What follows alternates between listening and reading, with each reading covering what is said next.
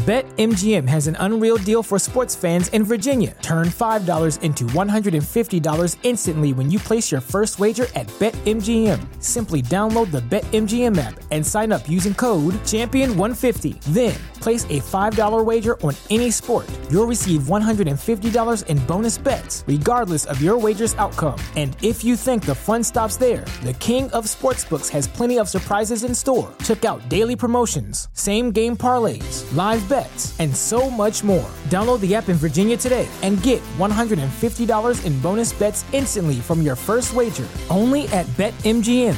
BetMGM and GameSense remind you to play responsibly. See BetMGM.com for terms. 21 plus only. Virginia only. New customer offer. Subject to eligibility requirements. Rewards are non-withdrawable bonus bets that expire in 7 days. Please gamble responsibly. Gambling problem? Call 1-800-GAMBLER. Promotional offer not available in Washington, D.C. This podcast is a member of the Voices of Wrestling Podcasting Network. Visit voicesofwrestling.com to hear the rest of our great podcasts, as well as show reviews, columns, opinions, and updates across the world of wrestling.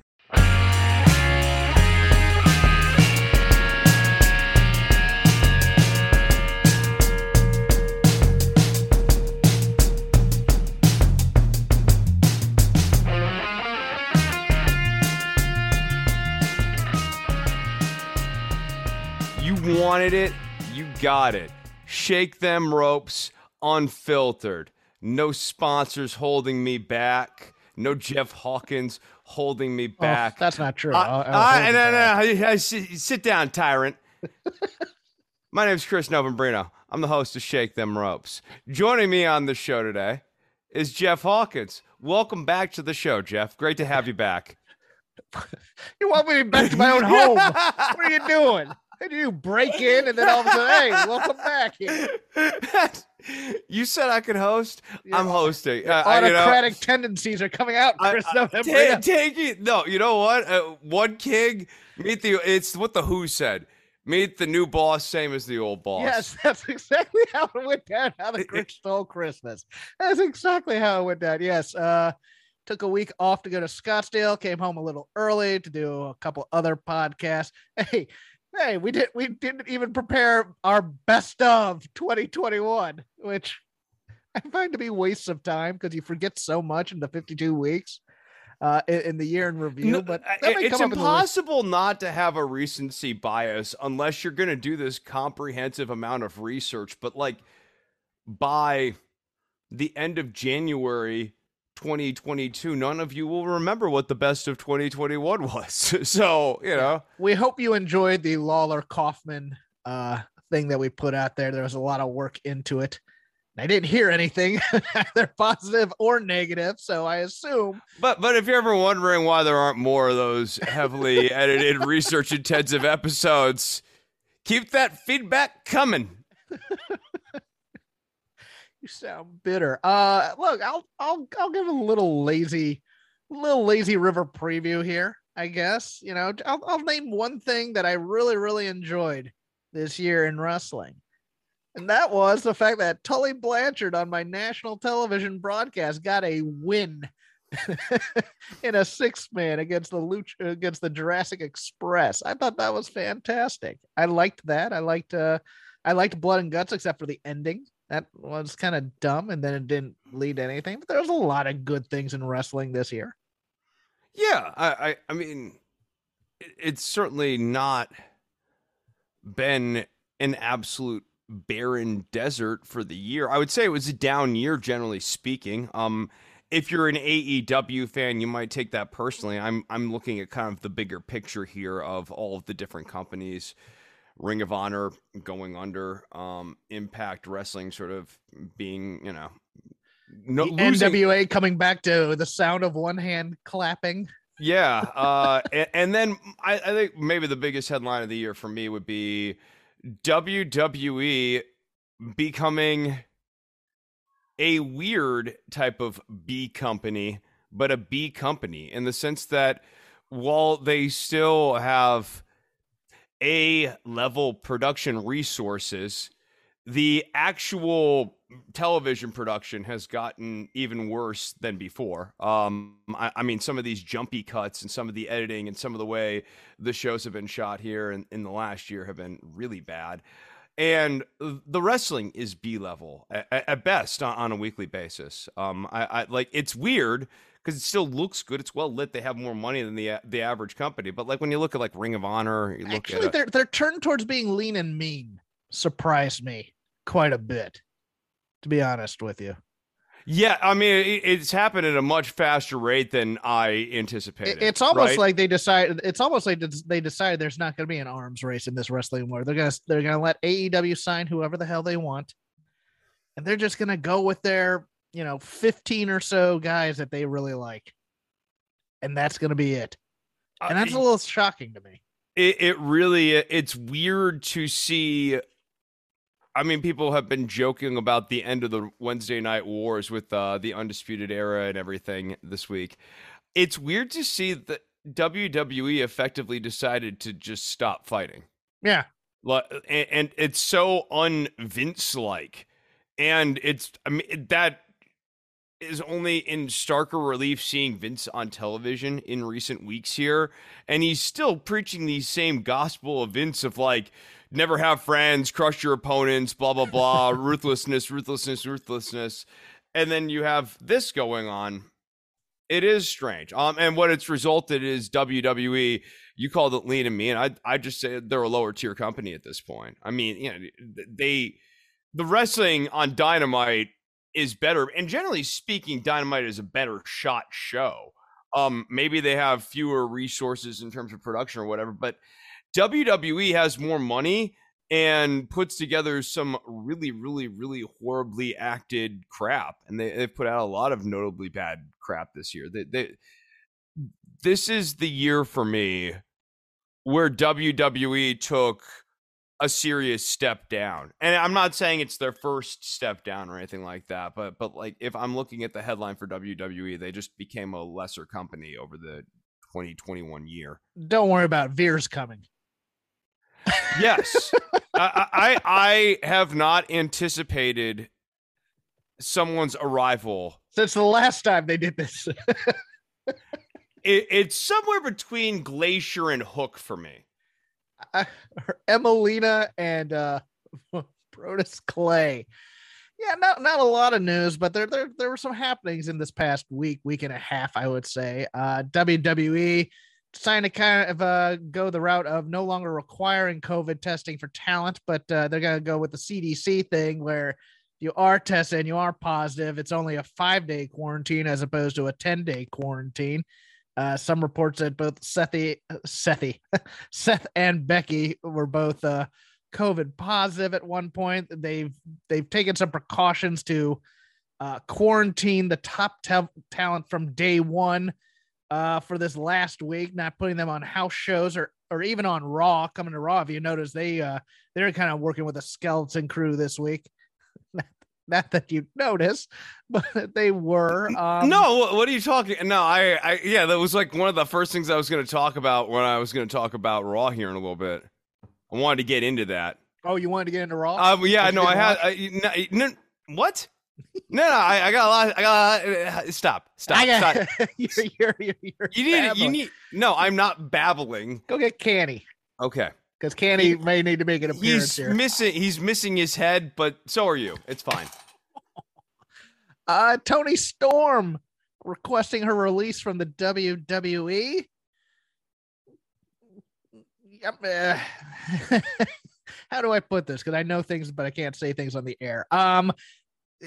People were kind of gobsmacked by this, but at the same time, it wasn't because WWE wasn't high on Toni Storm. There were plans to continue this Charlotte story, perhaps giving Toni Storm a bit of a makeover, other plans, quote unquote. But Toni Storm said, nah, I've kind of had enough. Can I go? And hey, given the number of people they cut for quote unquote budget reasons, you can't exactly ask for a release and then say, no, we need you right now.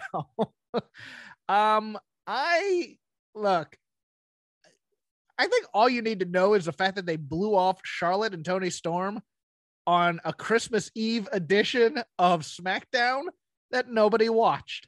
That's all you need to know about this. And this is probably a smart move on her part, given the landscape of professional wrestling right now.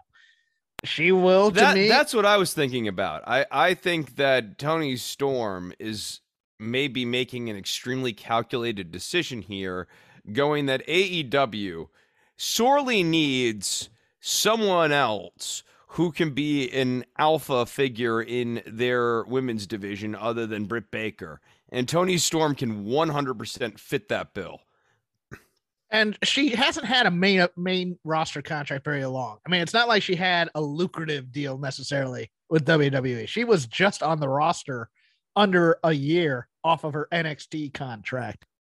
Well, I mean, I think it's been a long time to get her up and running. I mean, Toni Storm, the launching of Toni Storm goes all the way back to the Mae Young Classic, which feels like 10,000 years ago at this point. So, I mean, it's not as though she needed to just see how it was going to play out. Canny passing through here. So I think that's part of it. I think the other part of it is this Charlotte thing. I don't really know how to describe it beyond. It seems bad? like what? Bad? Yeah, it's bad. I mean, and this dynamic with Charlotte with 4 people who work with Charlotte seems bad. Whether it's Nia Jax, Toni Storm, you name your person, Charlotte does not seem to be a generative dance partner, and this was no exception. So I think Toni's making the absolute right call. She's selling high. She's taking a risk and betting on herself, and I hope it works out for her. I really do. Yeah, it wasn't that they. But let's put it this way: anybody thinking, "Oh, this is because the company didn't like her"? No, that's not true. Don't listen to those people. They don't know what they're talking about. A little bit of interest over on Renee Paquette's show on Oral Sessions. Karrion Kross was on there and talking about his debut, and he goes, when I went up, they asked me to do the match with Jeff Hardy and put him over, and I was like, sure, that's fine. I do my entrance, I get out there, the ref comes to me and goes, hey, your 10-minute match is down to 90 seconds. Now you're not going to be able to you're not going to get over getting beat in 90 seconds. Apparently also on that interview, Scarlett Bordeaux burst an implant on one of her dark match appearances, but she was never going to be scheduled to be put with Karrion Kross. But for me, I mean, it reminds me of the story of when I quit stand-up, which was about, I had come Jeff back. Hardy pinned you in a roll-up using the ropes? Exactly, yeah. At the that's crazy. Ha Cafe in North Hollywood, California. No, I had decided to try another run at it. I had done it for like 13 years, quit for a few years, and then came back. And I'm doing this I'm doing a showcase type of thing. And, I had a couple friends who came out, but, I was never one who did a lot of bringer showcases, which is you bring the audience and stuff. But this guy had packed this card with like 20 stand-ups, all of his friends. And I'm quote unquote headlining, but it's like 1 a.m. I'm getting ready to go up. I'm getting like 7 minutes, 8 minutes, solid set if I want it. And he whispers, hey, Jeff, I told you had to bring 4 people and you only brought 3. I'm cutting your time by 2 minutes. I'm like, most of these comics didn't bring anybody. F off, kind of thing. And after that, I was like, I'm done with this. I'm done dealing with these people now. So I can feel Karrion Kross on the frustration of getting your time cut. Although this is your debut on a major national television show and you're being told your 10-minute match is being cut down to 90 seconds. There were other problems. That has to be targeted ribbing. That's part of it. But the other part of it, which I don't know if the Renee Young interview got in, because I've seen that blur, but I haven't seen anything on this, is the outfit. The outfit they put on Karrion Kross was horrible. Yes. Yeah, it was horrible. It was laughable. People were coming up with all sorts of different punchlines for the outfit that he was wearing. I remember seeing it on my TV screen, taking a photo of my TV screen, which I rarely do, and texting it to Cody and going, what in God's name is Karrion Kross wearing here? They destroyed everything that made the gimmick good from Scarlett to sort of his mystique. They started getting into him talking a lot, and the more Karrion Kross has talked, the worse it's always been. And this was Farouk in this is when they debuted Ron Simmons as Farouk. Farouk Assad. Farouk Assad, the modern day warrior. Modern day gladiator. Modern day gladiator. You're right. Yeah, and then they tried to team with Sonny for the cheap racial heat. Yeah, it was just bad. But speaking of cast-offs from the WWE, a couple of debuts in AEW. The Dark Tapings, one Jake Atlas, aka Kenny Marquez, appearing after originally retiring for mental health reasons. He came back. Tony Khan came out. Who could have seen that coming? Yeah, well, we'll talk about your cynicism in a second. But Tony Khan came out, congratulated him in front of the rest of the crowd on a great debut. I guess he's going to get signed, and you now got to kind of think of what could have been, because he probably would have been a pillar of this company, especially when they're going hard into the inclusionary aspects of what AEW was going to be. He was definitely going to be a part of that. It's interesting now. I mean, we'll talk a little bit about this within the context of it, but of the four pillars, of the real four pillars, not including Britt Baker, who is probably actually a pillar. Look, Darby's doing well, but I don't know how much longevity Darby's going to have just being Darby. Number one, it's interesting, right? Is Darby doing well, or is Sting a really good pairing for Darby? Yes. That's what I say, too. I don't know. Right. Because... Right. I don't know that Darby's promos have serious gaps. Yes. If Adam Page leaves presence more than anything. I mean, if Adam Page leaves something to be desired, Darby Allin leaves more than something a lot of the times when it comes to these promos. Jungle Boy and Sammy Guevara, they've improved, but they're not there yet. They can't carry a title, or they aren't allowed to for a long period of time. We'll get into that in a second in our Lazy River discussion. But MJF is clearly heads and shoulders here. I don't know if Jake Atlas wouldn't be more Jungle Boy /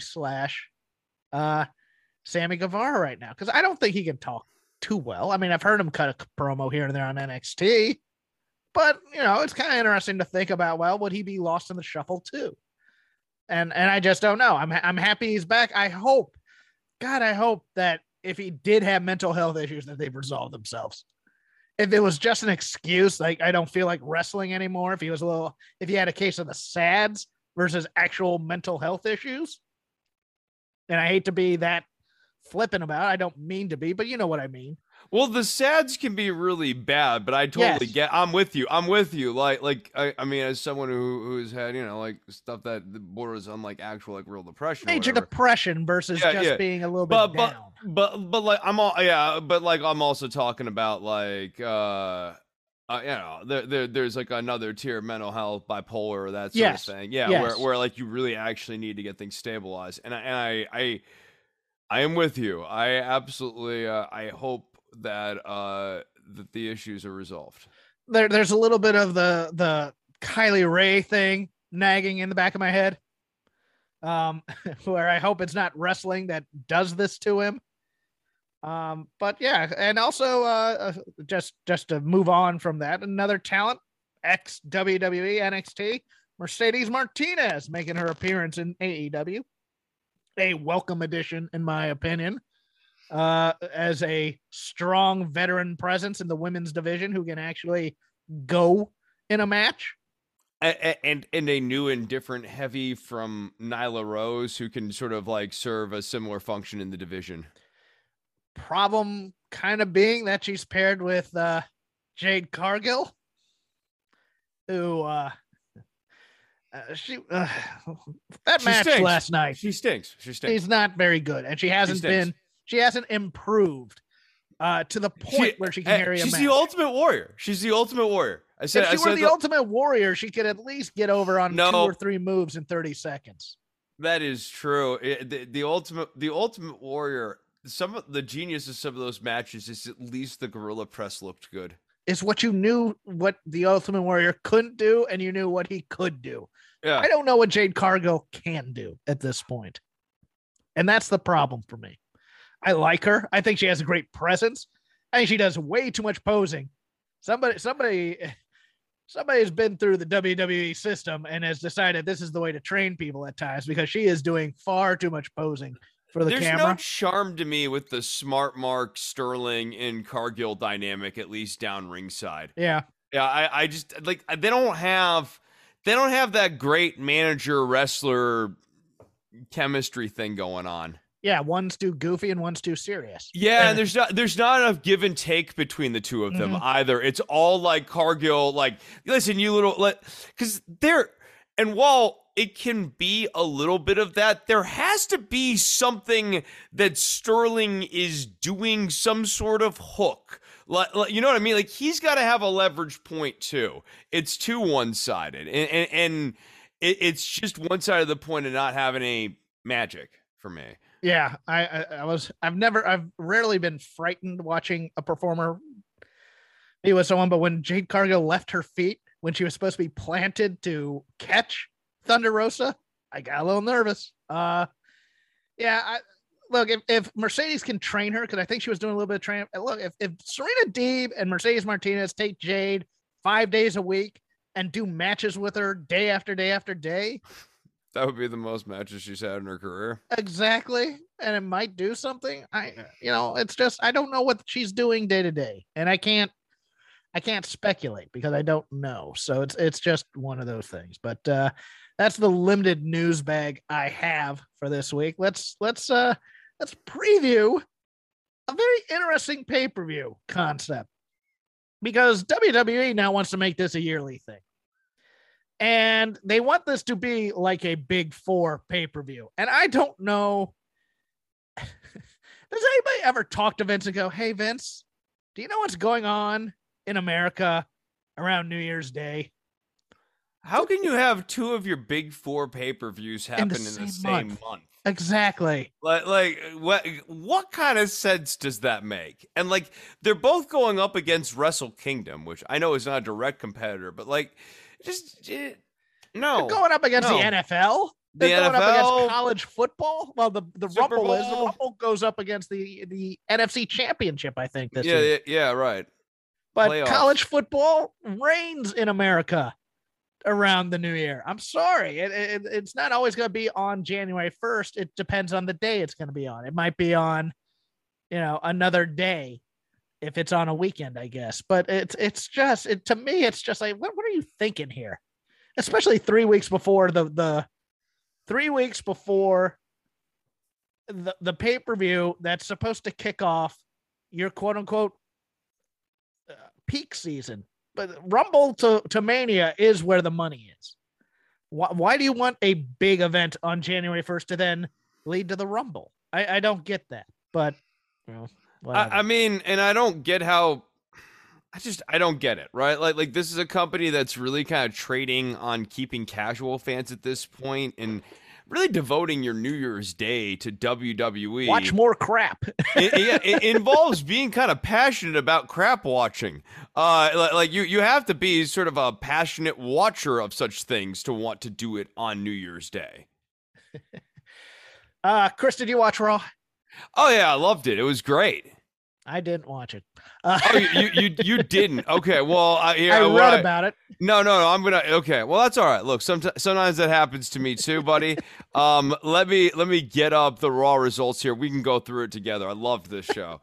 I would say this is one of the hottest shows of the year for me, personally. Chris, people don't know, so just tell them what you told me pre-show, please. Yeah, so we are doing a new segment this week, which is called Chris Reads About Raw.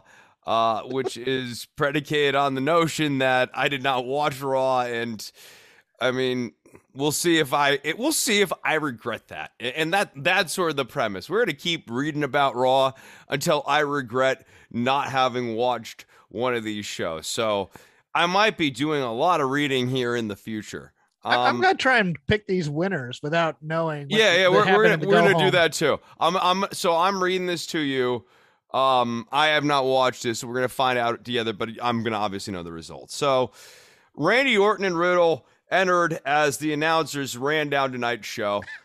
That was very exciting. All right, I'm cutting this off. This is no, you are not. disaster. You are not cutting. No, you're not cutting this off. I'm continuing. I'm plowing through you. So, match number 1, Hawkins. Riddle goes up against Chad Gable. I want you to guess who won, but I also want you to try to guess the match length. I will guess probably somewhere in the 2-minute range, and Matt Riddle won. Matt Riddle wins in 4 minutes. 4 minutes, okay. Next, we have Randy Orton, and he goes up against Otis. So you've already figured out what this story is. It's the 2 singles matches for the tag team that will ultimately face off. Who wins in this match? But it's not even the tag team that'll ultimately face off because they're facing the Street Profits at day 1. I don't know. Maybe. The story is, I guess, Otis doesn't have a neck. So Randy can't do the RKO, supposedly. But then I guess, because I read about this, he did the RKO. So I'm thinking Randy obviously beats Otis here in another 4-minute match, and then there's a beatdown afterwards. Nope. Orton ends up defeating Otis in 3 minutes and 28 seconds. And then, and then after the match, Orton joke teases that he's going to give Riddle the RKO. So let's go through this day 1 card, shall we? No, Veer Mahan's coming. I'm not done here. I'm not done here. We had okay, here you go. Skip to the Edge Miz segment so we can do that part of. Okay, who won between the Street Profits and Dominic and Rey Mysterio, Jeff? I'm guessing the Street Profits since they're going for the tag team titles. Okay, nicely done. Fine.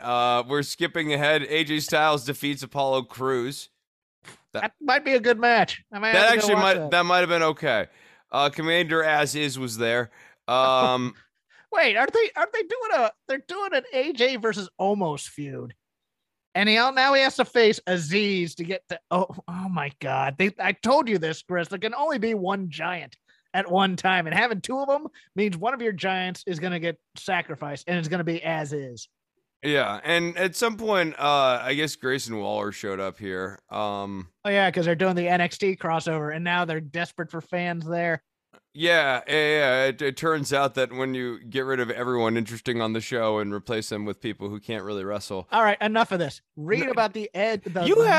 You have no patience, and you act like we had such a loaded show here today. like there was just a Dynamite. There was jam packed like an episode of Dynamite. We had the cut and move past everything.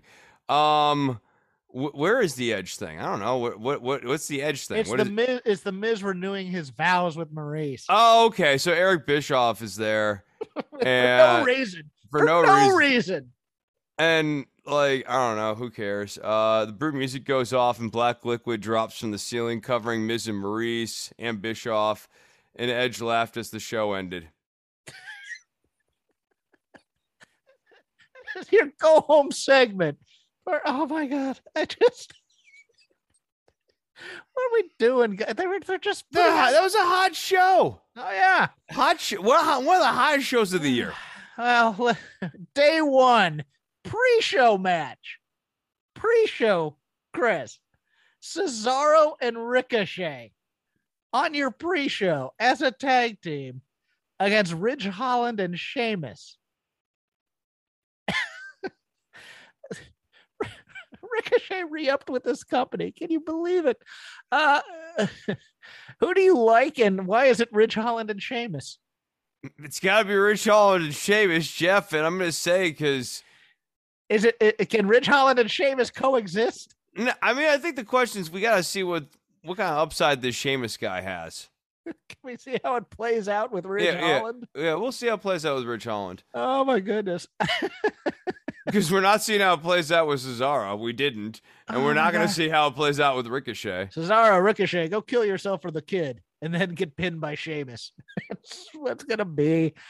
RK Bro, Randy Orton, and Riddle against the Street Profits for the Raw Tag Team titles. Has to be RK Bro, right? RK Bro, yeah. Well...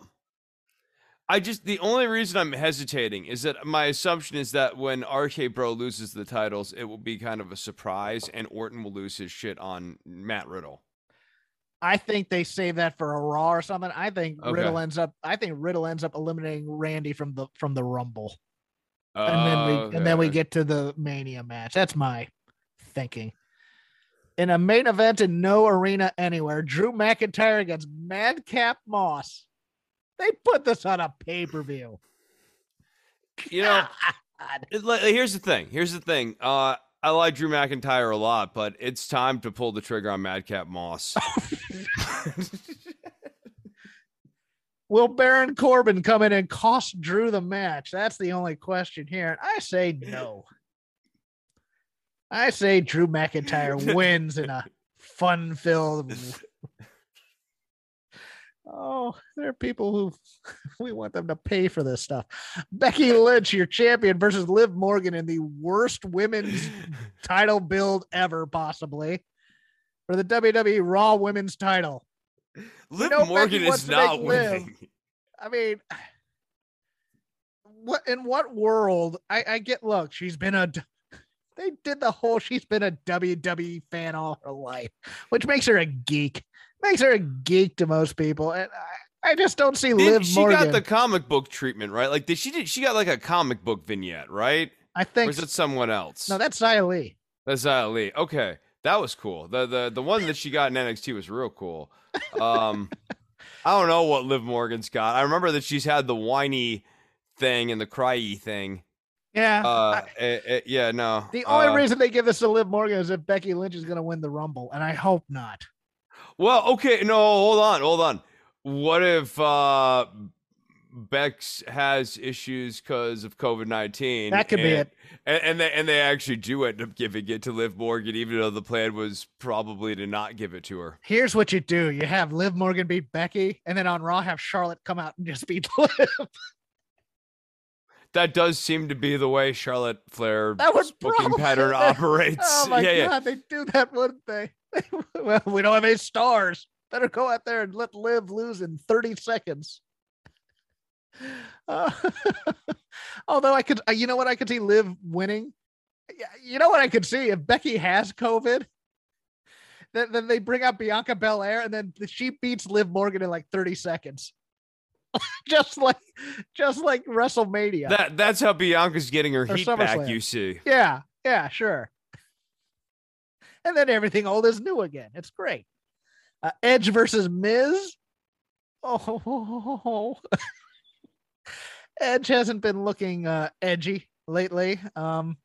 He looks his age, and we got a guy who works one style. You get a Miz match. I don't know. I think Edge wins.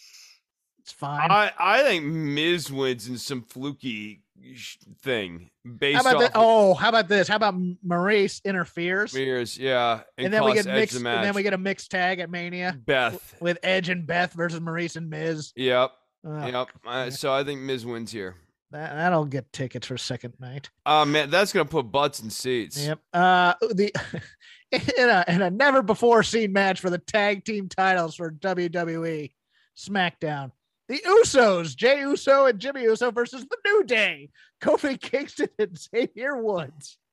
This is a fresh pairing. So, there's a lot of ins, a lot of outs here. You can't complain because, hey, the Midnights and the Rock and Rolls fought all the time, and the Midnights and the Fantastics fought all the time. It's going to be a fun match. No, it's not that. I mean, it's going to be a fun match. This is not that interesting or fun of a story. No, it's not. It's all going to tie into the bloodline somehow. If this was a fun story, dude, no, like these guys have good enough chemistry that I'm with you, like the Midnights and the Fantastics or whatever. You can just do it and it's always good. But there's just not a fun story right now. And the bloodline story has gotten convoluted and boring, and you don't. It's not like you can't wait to see what's going to happen next or what's the next twist and turn. In what was originally supposed to be a 2-way and then a 3-way, and now it's a 4-way for the WWE Championship. Big E taking on Seth Rollins, Kevin Owens, and Bobby Lashley. And I think they changed the title. I do. I think Bobby Lashley's going out with this title. Maybe so. Unless the whole thing, I mean, look, I could see Big E retaining and this 4-way is just window dressing to get to Big E and Bobby Lashley for Mania? This 4-way is the exact sort of short title reign padding victory that you do as a prelude to taking the belt off of Big E. So I think Big E prevails here, but his title reign is sadly not long for this world. No, and it's going to be Bobby Lashley to take the title from him.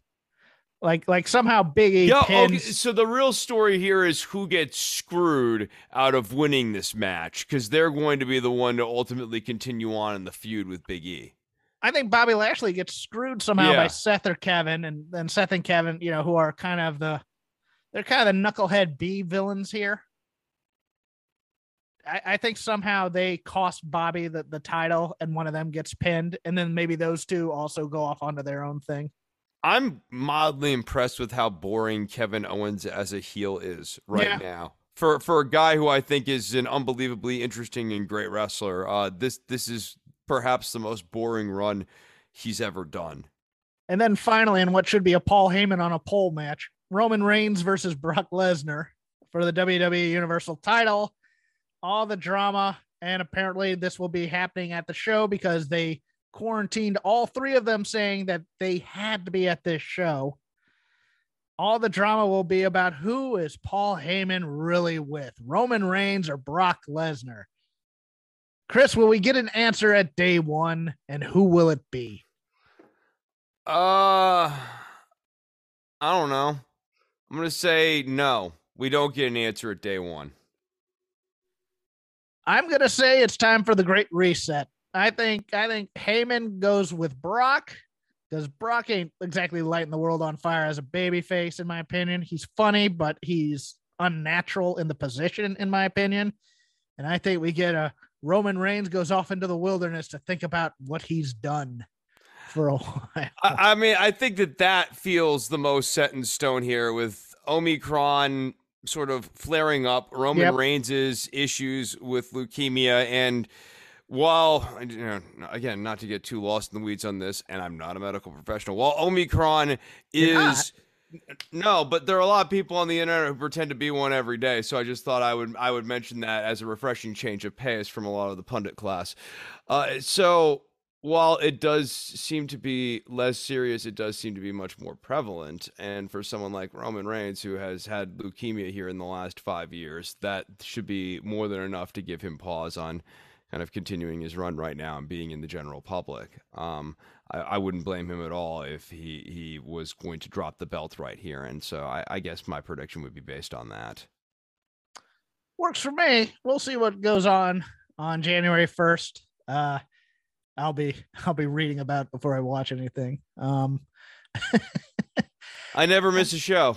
Yeah. And now, as if this show wasn't already a lazy river of wrestling criticism, we open up the lazy river of wrestling criticism. Anything from actually the past 2 weeks, because we were off last week. Chris wants to discuss. Chris would like to read the rest of his Raw breakdown. I'll listen to it without interrupting. Will you? Oh, can you?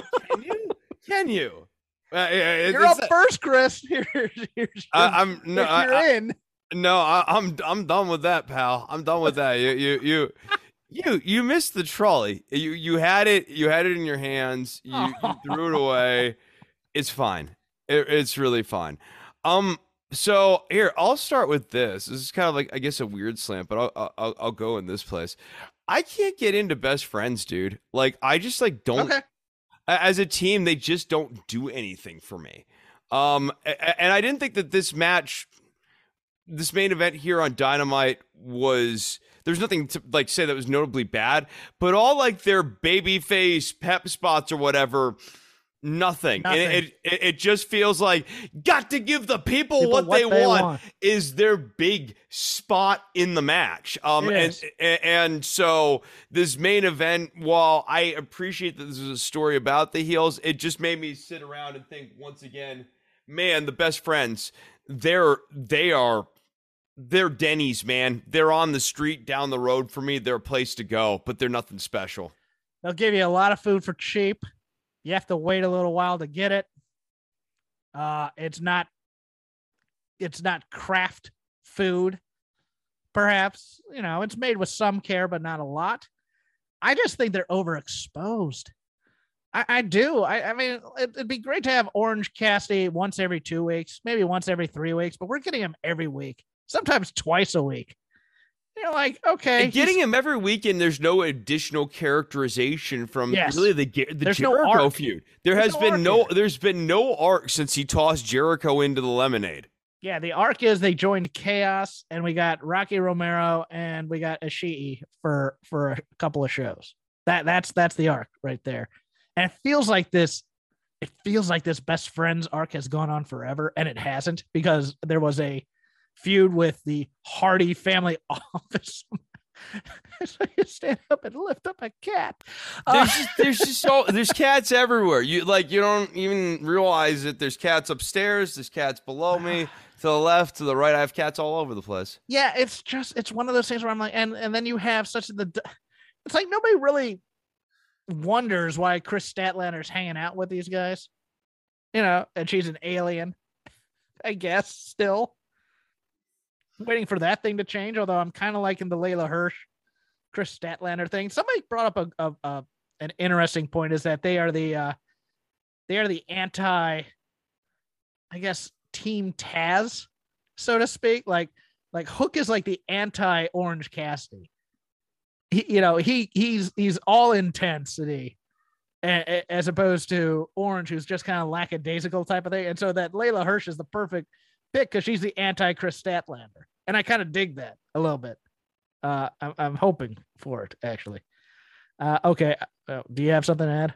No, I was just thinking about that. That is interesting. Like, Hook is the anti-Orange Cassidy, but it's now got me thinking about, like, if Hook was actually in a match with Orange Cassidy, I don't know how the crowd would actually process that, because I don't think they're going to boo Hook.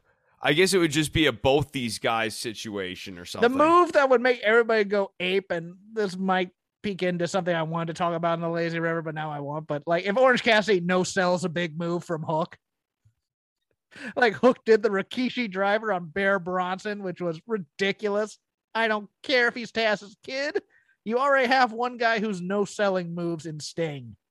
There shouldn't be a second guy, and it shouldn't be a kid who's 180 pounds who's on his second match. I'm sorry.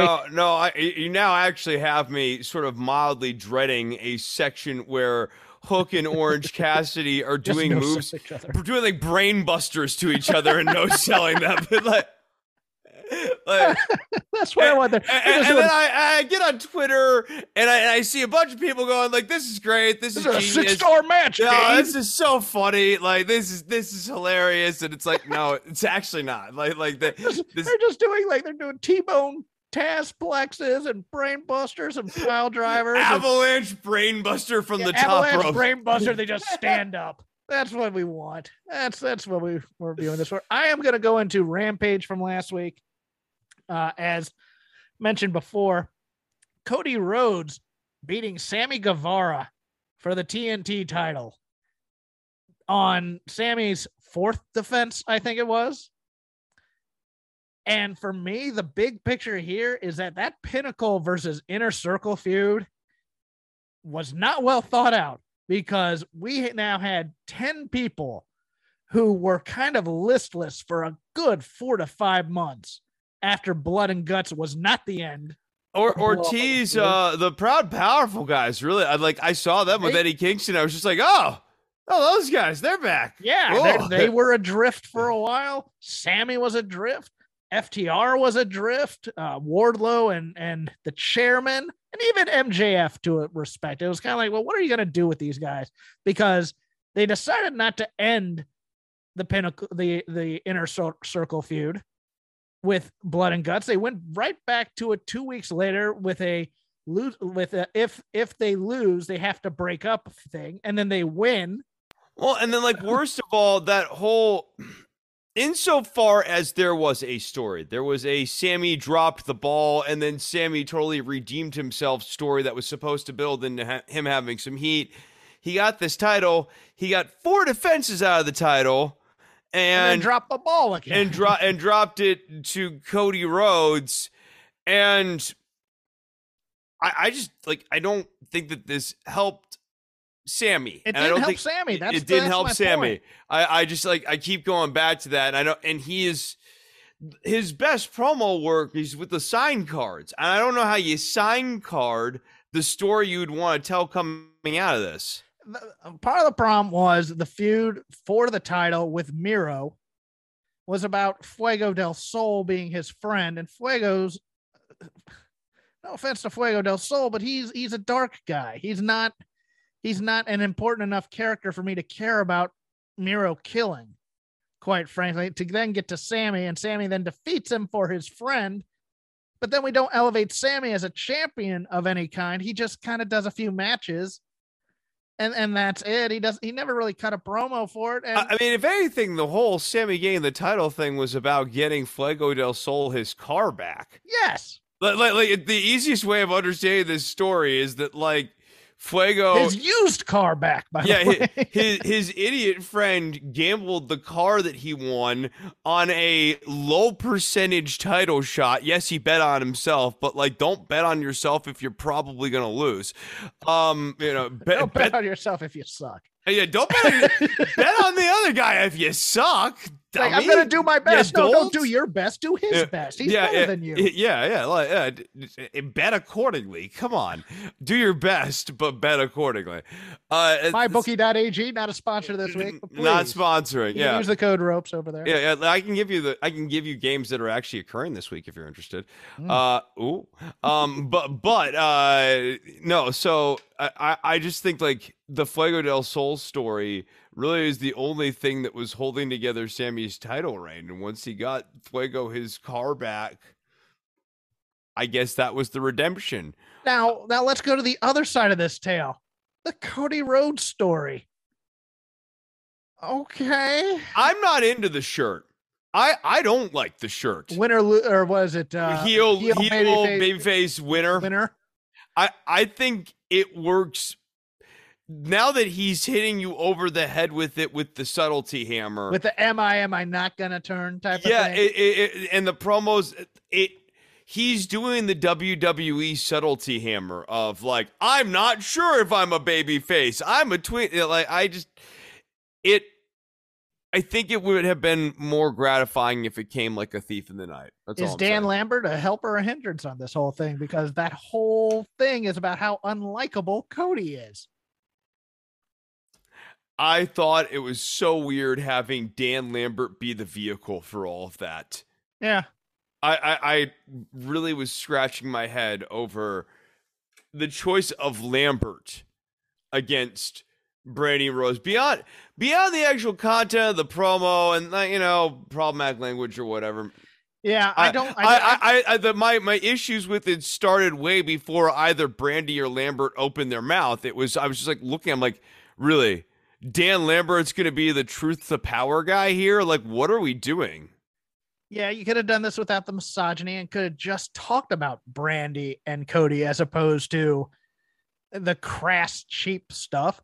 And then we get into the actual content, which to your point, I don't really think I don't think it's possible to earn the misogyny. I don't either. Yeah, not and in this one, it was even if it was earnable, which again, I'm making clear, I don't think it was.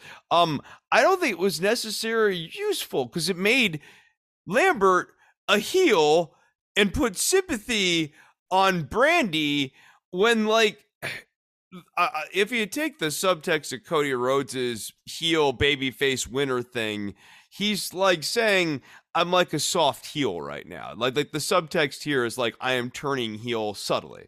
Like I'm a dick. I'm a winner. Here's my other problem. I don't see why Brandy needs to be getting sympathy. Brandy's promo wasn't very good. I agree. And if you look at it, if you go back and watch Brandy Rhodes' promo against Jade Cargill before she got pregnant, it's the same verbiage to start with, which is scary. Because they decided to bring out the same character again that got when she came out like this with Jade Cargill, she got praises, including from me, because I really liked it. But it was the same opening line too. Who told you that this was open mic night tonight, et cetera, et cetera. And I was just like, oh man, this is the same promo that she cut against Jade. And it was cool then, but now it's like she's just recycling you're a black belt, I'm a black bitch. I don't know. I just don't. Why is Ethan Page not doing the talking for this, since Ethan Page is the actual talent here and can talk? That's my question. I mean, that's the other problem with the Lambert stuff, right? Like, the America's Top Team thing has really just been all about Dan Lambert, and it's not that he's in retrospect, it's the worst thing that ever happened to Scorpio Sky, breaking up SCU. Yeah, it's certainly not helping him.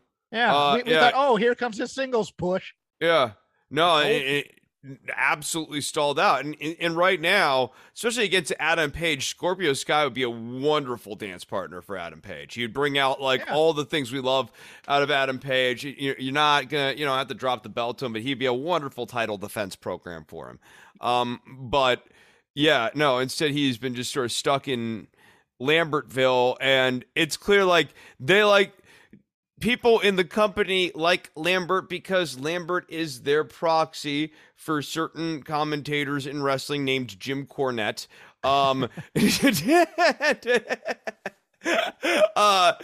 them to my partner on the Dynamite show wondered if that was an ad lib, because he was wondering if Brandy blew the line and she was supposed to come out and say low rent Jim Cornette as opposed to low rent Paul Heyman. I was so confused by that, because when she said Paul Heyman, I was like, why would you say that? Bring attention to the guy in the other company? Why would you say, well, not even that. People like Paul Heyman. Yes. People enjoy Paul Heyman. I know that he plays but people enjoy him. They like him. Cornette, that audience, that AEW audience, hates Jim Cornette. Yes. Hates him. And so then when Lambert said it, but then pivoted back to speaking truth to power about Cody, it was poorly done. It was poorly done. Don't get me wrong. The Transformer line was funny. I laughed at that. But again, it's funny in the wrong ways. Yeah. The wrong people saying, like, Dan Lambert should be a reviled character who gets booed every time he comes out there. Constant heel, never says a good thing, always a piece of crap. Having him come out here and say not just any old true thing, but like capital D, capital T, deep truths about Cody Rhodes that no one has said on camera in the narrative universe yet, and going that deep in the truth on Cody, baffling to me. Baffling. He was so the wrong candidate for this. It should have been a strong baby face. Your turn on the river. My turn on the river. On one hand, like that they are using the history of Adam Cole, Kyle O'Reilly, and Bobby Fish. On the other hand, I don't know, it just seems like they sort of are rushing into it as well. And it also seems like they pivoted from the original story, which is they were all going to turn on Bobby Fish. Okay, I wanted to know why we're having Kyle O'Reilly cut a promo on this show. Well, we know he's not a very good promo. That promo was bad on Wednesday. Yeah, I know we used to have heat in the other place, and I know that Bobby Fish has my back. He made Von Wagner look like the charisma of the duo there. Who is a weaker promo, Brian Pillman Jr. or Kyle O'Reilly? Pillman Jr. was good this week. At least Pillman Jr. was not okay. So he's divisive. I think I like him. Okay. There are things that I hate this week. I hated the pandering on the city thing, and also I have absolutely no idea what my father, who was heavily documented and videotaped, and whose career very much happened on television, is like. That line was very weird. I have no idea what my dad was like. Like, I'm like, dude, like you look like him. You have the same haircut as your dad. Come on, like, is that an accident? But at least being passionate. Just woke up with a mullet one day. At least being passionate about his friend getting hurt by Malachi Black. And sure, we're towing into the knocking on the door story from WWE with him, with the promos. I get that. But he was at least passionate about something and passionate about, hey, next week we'll be back, that kind of thing. That was kind of cool. When has Kyle O'Reilly been passionate about anything in his promos? Well, you see, in the other company, him and Adam Cole had a lot of heat.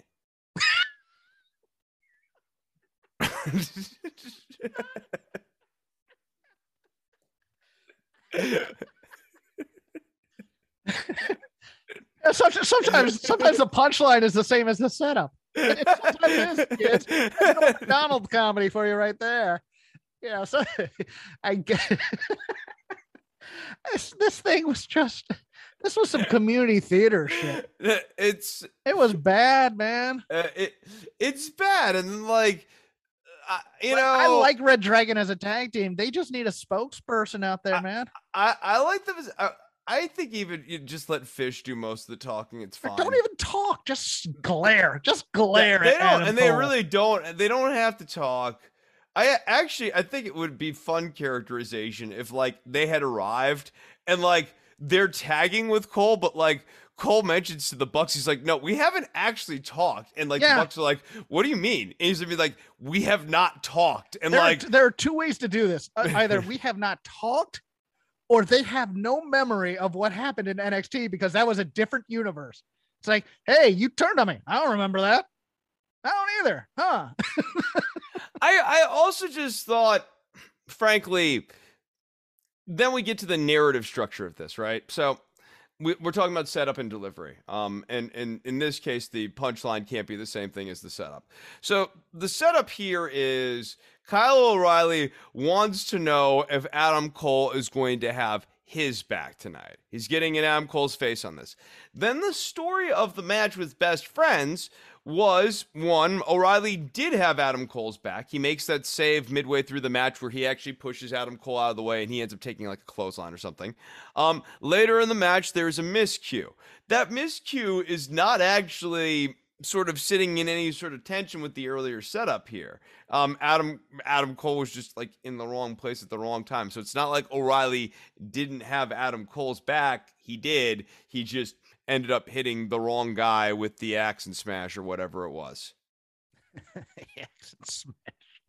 I don't. They got the names for these moves, Hawkins. I know. I don't know. I don't know. I don't know. Yeah. Let's. I'll Your use turn. This. Yeah, I'll use this as my last one because we've been lazy enough, and we got content this week. We're fine. We'll wait for the new year when things are on TBS. And things are exciting for AEW. And we got Battle of the Belts next week, although it might be Battle of One Belt because everything else is going to be on Wednesday. Because, man, that Wednesday show's a big one. You got Danielson and Hangman again. You have the Lucha Brothers and Jurassic Express.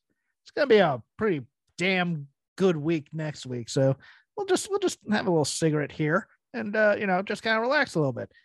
NXT 2.0. Malcolm Bivens is a godsend. Can we just put over this guy as just being so fantastic, carrying what would normally be just another dreadful contract signing segment.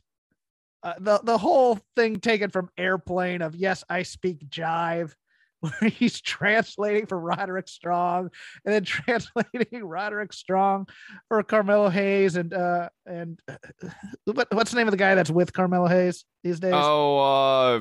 Trick Williams, is that it? Trick Williams. I was about to call him Tate Trick Reed. Williams is I was a star. like about to make up a name. Trick Williams is a damn star if he can put one foot in front of the other in the ring one of these days, because that's a running issue though in this new NXT. This new NXT's work stinks, dude. It is so bad. It is a federation of big bully Busiks, or not big bully Busiks, but what was it? Bruiser Bedlams. Who was the guy? It was one of those two that Cornette said couldn't put one foot in front of the other. But my God, you watch those. You watch 205. And it might be. Busick. Busick's not a bad retro example. Like Von Wagner and a lot of these guys very much have. Wagner in particular, like Wagner is just lost in there. He looks big, he looks the part, but like does not know how to wrestle. There are no good wrestling instincts going on there. Aren't they just doing drills, or are we teaching storytelling there, guys? Come on.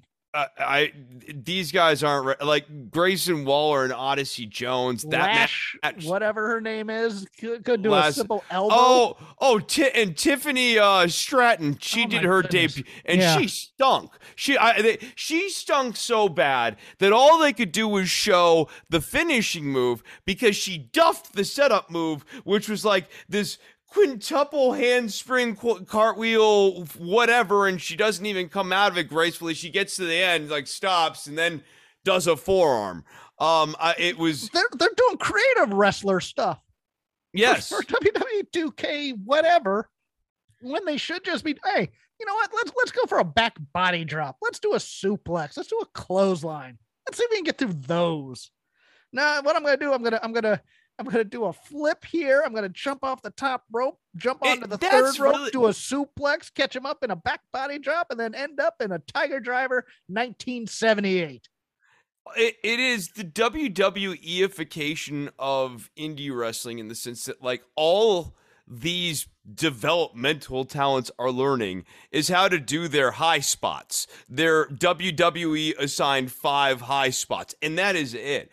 And you're completely right. What should be happening is arm drags, basic suplexes, snap suplexes, the occasional German suplex. Here's how you work on an arm in a match. You know, arm work, leg work. Let's work on a selling limb, emphasis. Yes, make that the story and do it, as opposed to, well, hey, we're going to do more tumbling drills today, guys. I mean, and to your point, you're kind of hard-pressed to watch this show and see from like a developmental standpoint what we're trying to develop. I'm not saying who we're trying to push. I'm saying what we're trying to develop in one of these matches. Like you don't see the leg work match. And I remember back in the day when we would review NXT and there'd be the match that was focused on limb work. And it was basically like a clinic for limb work. And you know, the tag match and stuff like that. I don't see it with a lot of these people. They have decided that personality is the main factor here. And while it is, you can't WWE likes to run 3-4 hour shows, Jeff. I'm sorry. Yes. If it was a 1 hour show, you're absolutely right. You can get away with personalities. Yes. If our pay-per-views were 90 minutes, you could do it with personalities. You'd need to have a good match somewhere in the middle there, maybe 2 good matches, but you could get away with that. WWE likes 2 hour, 3 hour shows, and somewhere along the way in that 2 or 3 hour experience, someone has to friggin' wrestle. Someone has to actually like do a good wrestling match, and it doesn't happen on WWE television. Like the year in review for WWE now is it's like personalities insofar as WWE has a vision of what personalities are. And these personalities are somewhere between mildly racist and just badly conceived.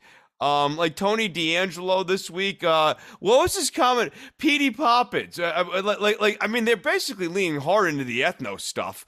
Even the Roderick Strong thing is leaning hard into the ethno stuff.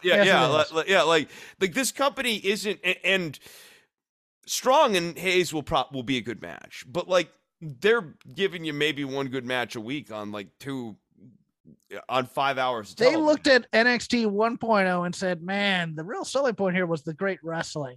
So you know what we're going to do in NXT 2.0? We're going to get rid of the wrestling and just go for the personality and see where that goes. And you're just watching this. And here's the problem. If these guys suck long enough, we're never going to be able to tell when they get good. I don't think, or when they improve. It's the Ty Conti factor, you know? Well, it's also hard. I mean, right now, there's sort of like approach to these guys improving too is, well, we're going to have like AJ Styles or some legend come down here and basically work with you. Save them. And right to that point, like Styles might be high enough to maybe save the ratings. That's what they're trying to do. Whoa. That's not going to work. That's not Yeah. going to work. No, I mean, Hey, it's Monday Night Raw's AJ Styles. who has spent the last year as the goober nerd partner to Omos. Yes. Yeah, the incapable older guy. I mean, like you've been giving him such a star presentation here over the last year, as a heel. I can't wait to see what the heel does on another television show.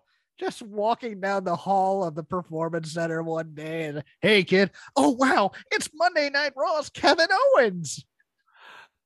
Yes, another good example, or He's like gonna Seth come back. You know, or Seth Rollins, all of whom have been presented as mid-card heels. Like, yes. I mean, it'd be one thing if you had like the Monday Night Raw or SmackDown equivalent of Negan, right? Like, and you're like, oh, what's Negan doing on this new show? Negan's a heel, like not this season or whatever, but like a couple few seasons. They kind of had that with Sasha and Bailey. And they blew it. And they blew it. Right. Like, you'd actually be interested in seeing, what's Negan going to do on this new show? But, like, you don't care what, like, mid-card level Walking Dead guy is doing. That's random Stormtrooper number 13. What's he doing in this Star Wars movie? Loved. Who's like a mid-level military officer at, like, episode 5 or 6? Admiral Piet from Empire Strikes Back. Yeah, right. Admiral Piet. Oh, man, glad for that follow-up on Admiral Piet. Yeah. Oh, look, Grand Moff Tarkin's made a return. Tarkin, that was the name I was looking for. I was like, get some more Tarkin follow-up. Gotta get that Tarkin lore in. Peter Cushing needs the money, you know. Well, no, don't get me wrong. Solid presentation, but would you like to close up the Lazy River, or do you want to make that it? I mean, if you have something, I'll go with it. You know, okay. I actually think of all the people that they have who are kind of interesting. Andre Chase seems to be good at this thing. Yes. And he's completely miscast as a heel at this point. And he's starting to get this crowd that kind of craves irony is starting to get over on the TV. And that's what they don't want. They don't want this ironic, detached cheering for the heel stuff. They want the pure babyface heel dynamic, but they want it to be organic for their baby faces. And what they're gravitating to are people who are actually good at the personality part, who actually, you know, sell it and commit to the bit. And Andre Chase commits to his bit, no matter how bad it is. Yeah. And then outside of that, I mean, this Idris Enofi versus Von Wagner feud, I think is going to help nobody. They've already had Von Wagner lose. It's not even, yeah. Yeah, I see no point. I don't care what Robert Stone's involvement is in this angle, but I don't see Robert Stone helping either. If it's a swerve and he takes Idris Enofi, it's not going to help Enofi, and if he takes Von Wagner, I don't see it actually helping Von Wagner either. I want to end with a positive. I'm going to go back to okay. I'm going to go back to Dynamite from last Wednesday. That 6-man with FTR and MJF versus Sting, Darby, and CM Punk. That was fantastic stuff all the way around. MJF and FTR had matching tights. Punk comes out in the Surfer Sting makeup and tights, the long black tights. Sting has and it was like transitional Surfer Sting circa 95. Yeah. A little bit. I think it was more early because I think Darby was kind of doing the pink transitional Sting from the early 90s WCW. Well, Punk with the dark hair makes me think of Sting 96 when Sting had the dark. No, you're not wrong. You're not wrong either. And then Sting with the CM Punk makeup. I mean, Darby killed these three on that. He's gonna either take out his shoulder or somebody else's shoulder doing that. Coffin drop dive outside, man. Oh, the dive, yeah. But Sting at the end of this match basically does like throws MJF over the rope, and MJF like almost lands on his head. I was worried about the neck thing there, and then Sting decides to get on the top rope and dive to the outside at the age of 63. The guy's a madman. And I love it. I love he's the Terry Funk of AEW. He's like middle-aged crazy, and nobody's gonna tell him no. But I love, it was FTR are a great base for anybody, and MJF are great heels for anybody. I mean, running up the stadium stairs, you can see CM Punk was a little blown up after that. That's a little bit of a cruel rib to do for a spot, but yeah, if you haven't seen the main event because you were like visiting the family for holidays or anything, go watch the main event of that Dynamite. It was spectacular. Nice. And with that, we'll wrap up the show. This has been Shake Them Ropes. I am Crap Game 13 on the old Twitterverse. Chris is at DWATG. That stands for Don't Worry About the Government. You can just follow the show at Shake Them Ropes. Chris will tell you about Don't Worry About the Government right now. Yeah, not one, but 2 episodes of Don't Worry About the Government out. An inadvertent 2-parter on Joe Manchin and his future. And if you want to hear all about that, don't roll your eyes, Hawkins. You got no facts. You got no logic. I got all the facts. I got all the logic. I have all the commentaries, and you can hear them all at DWATG on Patreon.com. Well, it was inadvertent. I talked to one person, and then I talked to someone else, and they're like, "Oh, well, I have things to say about that." Okay. So yeah. So they became an inadvertent 2-parter. So patreon.com/DWATG if you want to check that out, or you can subscribe on iTunes, Stitcher, or Spotify. Be safe. New Year's Eve is amateur hour.